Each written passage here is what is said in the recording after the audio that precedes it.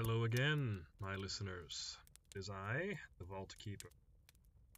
It looks like the vault requires another piece today, and it seems to be enjoying poetry quite a lot because I think, based on this, it seems like we will be having another poem today. And the decor seems to have changed. Yet again, I see lots of black. Wall sconces with torches, rather a dim light source today, but would make sense if we are diving into a rather more spooky area today, which seems to be the direction we are going. Let me take a look at this piece. What are we talking about today? Ooh, yes, this is a different one. This is well, I will let you all decide this, but all I will say is I believe it comes from a Gaelic and Irish origin, this poem, and I will let you form your own opinions on it as we go through, as I will, of course, discuss at the end as well. So, if everyone is ready, let's take in a deep breath as we open the Story Vault.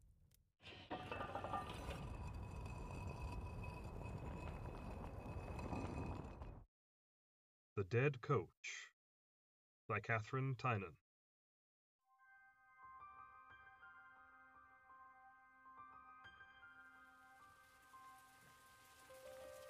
At night, when sick folk wakeful lie, I heard the dead coach passing by, and heard it passing wild and fleet, and knew my time was come not yet. Click-clack, click-clack, the hooves went past. Who takes the dead coach travels fast, on and away through the wild night. The dead must rest ere morning light. If one might follow on its track the coach and horses midnight black, within should sit a shape of doom that beckons one and all to come. God pity them tonight who wait to hear the dead coach at their gate, and him who hears though sense be dim, the mournful dead coach stop for him. He shall go down with a still face, and mount the steps and take his place. The door be shut, the order said, how fast the pace is with the dead. Click-clack, click-clack, the hour is chill, the dead coach climb the distant hill. Now God, the Father of us all, wipe thou the widow's tears that fall.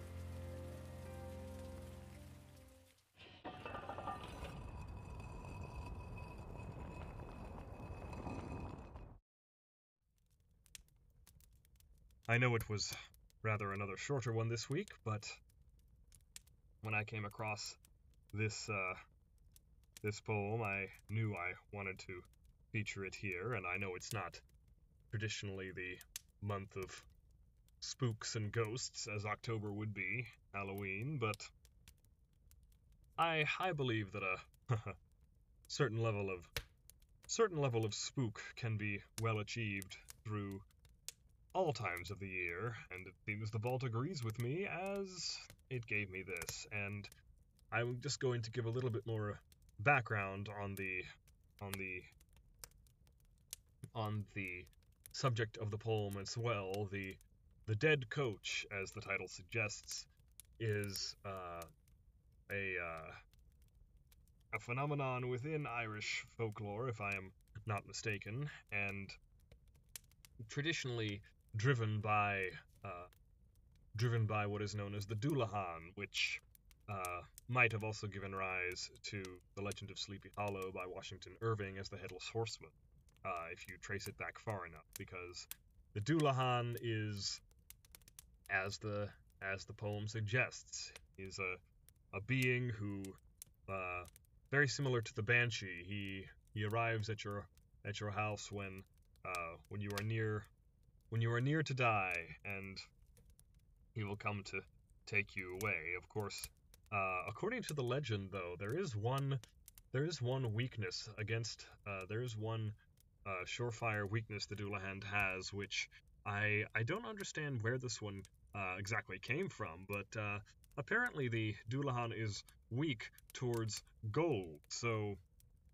every as long as you have a gold coin on you, he will not attempt to take you away. And just the whole atmosphere of this poem I really enjoyed. And another fun fact actually about the legend of the Dullahan is that sometimes he is mixed up with or seen in tandem with the Banshee, who, for those of you who know Banshee lore, will know that Banshee is a wailing maiden spirit who cries for a family when someone is also near death. So that is always